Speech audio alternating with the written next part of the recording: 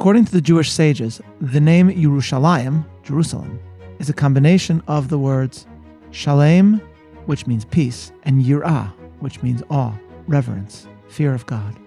Fear of God, an acknowledgement of the biblical moral vision, precedes the possibility of true enduring world peace. Welcome to Bible 365, episode 127, The Ununited Nations. I'm Meir Soloveichik.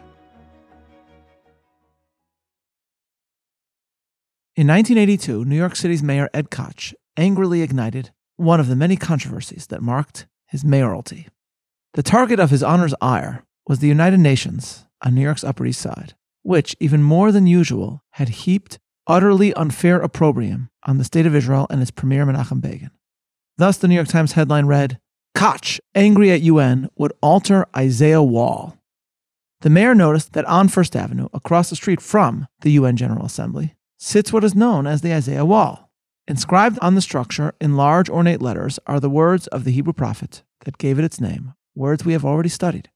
They shall beat their swords into plowshares and their spears into pruning hooks. Nation shall not lift up sword against nation, neither shall they learn war anymore. These sentences are, as we have seen, part of Isaiah's prediction of the Acharit HaYamim, the end of days. The mayor thus noted that the presence of the Isaiah Wall across from the UN embodied an egregious irony. Rather than a world at peace celebrating Jerusalem, in the UN tyrants are welcomed, and Israel's historic connection to Jerusalem is often denied.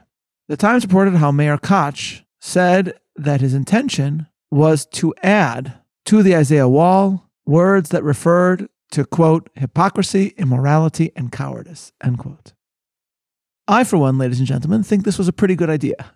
But the truth is that there are other verses that appear in Isaiah that may have done the job as well. Verses that embody a warning to tyrannies. Verses that are followed with one of the most astonishing descriptions in Isaiah of a time of peace. After his early descriptions of the Messianic age, Isaiah turns over the next many chapters to the various nations that assaulted and will assault Judah and Jerusalem, promising their ultimate undoing. In chapters 13 and 14, Isaiah speaks in God's name of the empire of Babel, which he knows will one day attack Jerusalem. Here is 13 verses 11, 17, and 19, and 14 verses 4 and 5.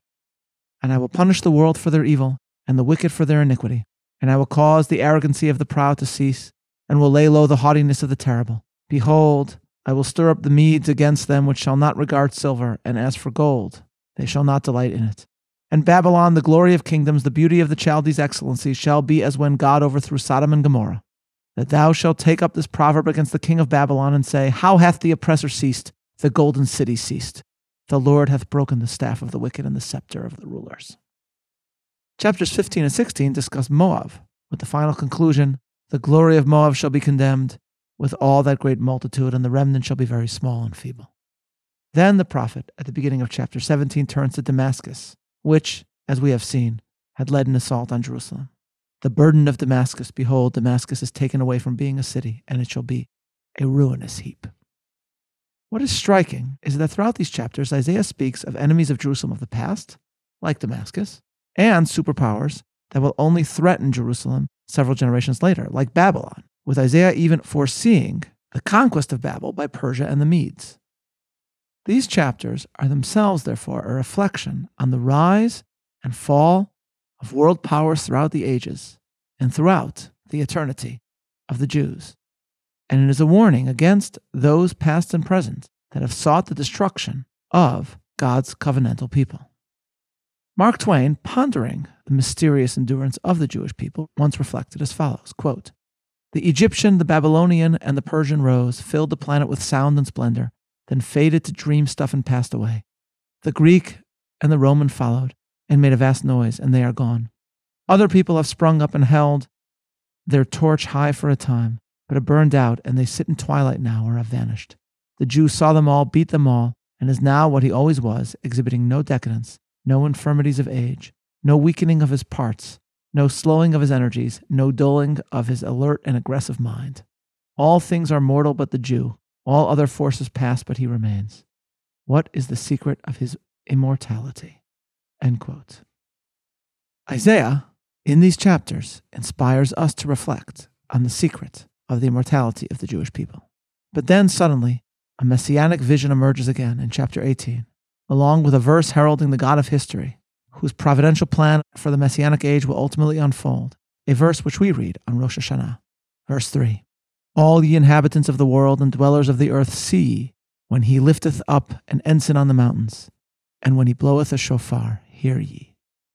And then in chapter 19, we have an incredible eschatological exclamation, one of the most surprising verses in the entire Tanakh. Whereas Isaiah has warned of all that would befall the countries and empires that assault Israel, that oppress it, that seek to destroy Jerusalem, Isaiah also informs us of an ultimate messianic age. And, as we have seen, Isaiah asserts that the messianic age could even arrive during the reign of Hezekiah himself. And, Isaiah tells us, in this redemptive period, when it comes, then even once enemies of Israel will not only make peace, but will develop their own covenantal relationships with God, similar to that which Israel has with God. Chapter 19, verse 23. "In that day shall there be a highway out of Egypt to Assyria, and the Assyrian shall come into Egypt, and the Egyptian into Assyria, and the Egyptians shall serve with the Assyrians. In that day shall Israel be the third with Egypt and with Assyria, even a blessing in the midst of the land, whom the Lord shall bless, saying, Blessed be Egypt my people, and Assyria the work of my hands, and Israel mine inheritance." As Rabbi Yigal Ariel notes, at first blush, these verses are incredibly shocking. Ancient Egypt, which once enslaved God's people, can also be called by God, my people. Assyria, one of Israel's greatest enemies, can one day have a special relationship with the Almighty. But that is precisely what Isaiah is saying, and we must unpack it in all its fascinating profundity. First, Israel does not envision, and has never envisioned, ruling the nations around it. As Rabbi Sachs has written, what we see from this is that, quote, "the Israelites never aspired to be in Egypt, a colossus, a superpower," end quote. And Rabbi Sachs adds that this allows us to further appreciate how unfair the attacks on modern Israel are today. Rabbi Sachs writes further, quote, "That is why it is so ironic that Israel should be called an imperialist power. Israel is the only nation to have ruled the land in the past 4,000 years that has not been an empire and never sought to become one. Israel has been ruled by many empires: Egypt, Assyria, Babylon, Persia, the Ptolemies, Seleucids, and Romans, the Byzantines, Umayyads, Abbasids, Fatimids, Crusaders, Mamluks, and Ottomans. The only non-imperial power to rule the land was and is Israel," end quote.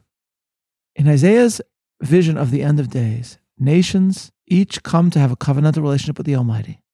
The prophet stresses that the redemption of the world does not mean that all non-Jews will become part of the Jewish people. Rather, Jewish eschatology envisions an age in which, in the words of another prophet, the Lord is one and his name one. But countries remain numerous. Nations remain numerous. Jewish eschatology, writes the political philosopher Daniel Elazar, depicts, quote, "what properly may be termed a world confederation of God-fearing nations, federated through their common acknowledgement of God's sovereignty and dominion, with Jerusalem, where all go up to worship God as its seat," end quote. In other words, this vision is the exact opposite of John Lennon, whose song Imagine speaks of a world with no religions and no countries, where for Lennon, then there would be people living life in peace. This is not the Jewish vision.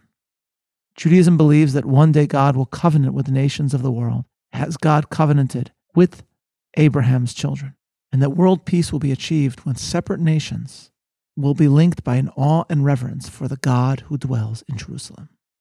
But this vision of a world at peace is presented by Isaiah after he issues his warnings of the destruction of tyrannies and of those that wrongly assaulted Jerusalem. The message here is critical. According to the Jewish sages, the name Yerushalayim, Jerusalem, is a combination of the words Shalem, which means peace, and Yirah, which means awe, reverence, fear of God. The meaning of this midrash, perhaps, is that Jerusalem embodies the notion that Yirah precedes Shalem. Fear of God, an acknowledgement of the biblical moral vision, precedes the possibility of true enduring world peace. Only when fear of heaven is everywhere will peace be everywhere. It is this understanding, it must be said, that was missing from the original vision that brought the United Nations into being. In the first week of January 1941, in a State of the Union, Roosevelt delivered one of his most famous speeches when he spoke of 4 freedoms, with the 4th being, in Roosevelt's words, quote, "Freedom from fear, which translated into world terms means a worldwide reduction of armaments to such a point and in such a thorough fashion that no nation will be in a position to commit an act of physical aggression against any neighbor anywhere in the world," end quote.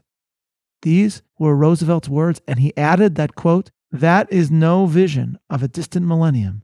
It is a definite basis for a kind of world attainable in our own time and generation," end quote. That is what Roosevelt said, that in his own time he believed that an end to fear could be attained. In this speech, Roosevelt's vision of the United Nations was born. This was Roosevelt's hope for a post-war world, which he believed that he could achieve through a partnership with Britain and Russia. There is, of course, from a Jewish perspective, a tragic irony to this speech. While Roosevelt rightly prepared America to sustain Britain and ultimately enter the war, at the same time, as Raphael Madoff has shown, it was this president who spoke about freedom from fear, who did not work to save those who had the most to fear, which was the Jews of Europe. Isaiah's vision that we study now speaks first of the tyrannies that had assaulted Israel, and then speaks of an enduring world peace. And the biblical vision has always been that fear of heaven precedes the possibility of true freedom from fear. It is all the more incredible, then, that Roosevelt, for all his political and diplomatic skills, seemed to feel that his utopian vision of the 4 freedoms could be achieved in partnership with the Soviets, with a regime that was founded on the rejection of fear of heaven. The Hoover Institution's historian Arnold Beichman notes that Roosevelt's close confidant Harry Hopkins, describing the meeting at Yalta, reflected that, quote, "In our hearts we really believed that a new day had dawned, the day we had for so many years longed for and about which we had talked so much. We were all convinced we had won the first great victory for peace. And when I say we, I mean all of us, all civilized mankind.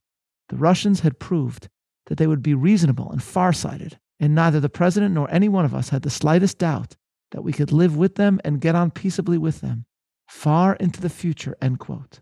And Beichman further notes that FDR himself said about Stalin, quote, "I think that if I give him everything that I possibly can and ask nothing from him in return, noblesse oblige, he won't try to annex anything and will work for a world of democracy and peace," end quote.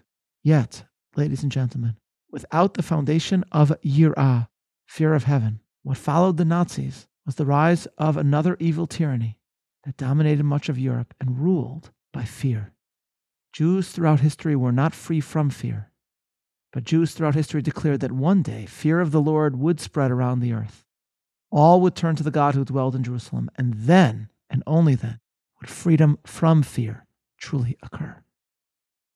This past week, the Jerusalem Post reported how, quote, "the United Nations General Assembly approved a resolution 129-11 on Wednesday that disavowed Jewish ties to the Temple Mount," end quote.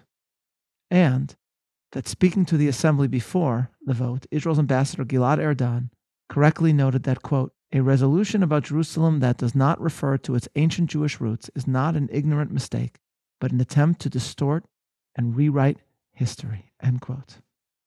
The Jerusalem Post further notes the terrible and exquisite irony that, quote, "the vote took place on the 4th day of the Hanukkah festival, in which Jews around the world celebrate the victory of the Maccabee warriors over the Greeks and the reclamation of the ancient Jewish temple in 164 BCE," end quote. The United Nations is to this day a place where Jewish history is denied, where Jewish rights are denied, where truth itself is denied. The words on the Isaiah wall have yet to be fulfilled, and Jews in this world certainly have not yet achieved freedom from fear. But, as we will see further in our study of this biblical book, many of Isaiah's words about a Jewish return and flourishing in the Holy Land have already come true. As such, Isaiah's other prophecies still stand as a warning to tyrannies, and Jews will continue to read his words with reverence and yearn for further fulfillment of all that he tells us is yet to be. This is Meir Soloveichik, looking forward to learning together tomorrow, signing off.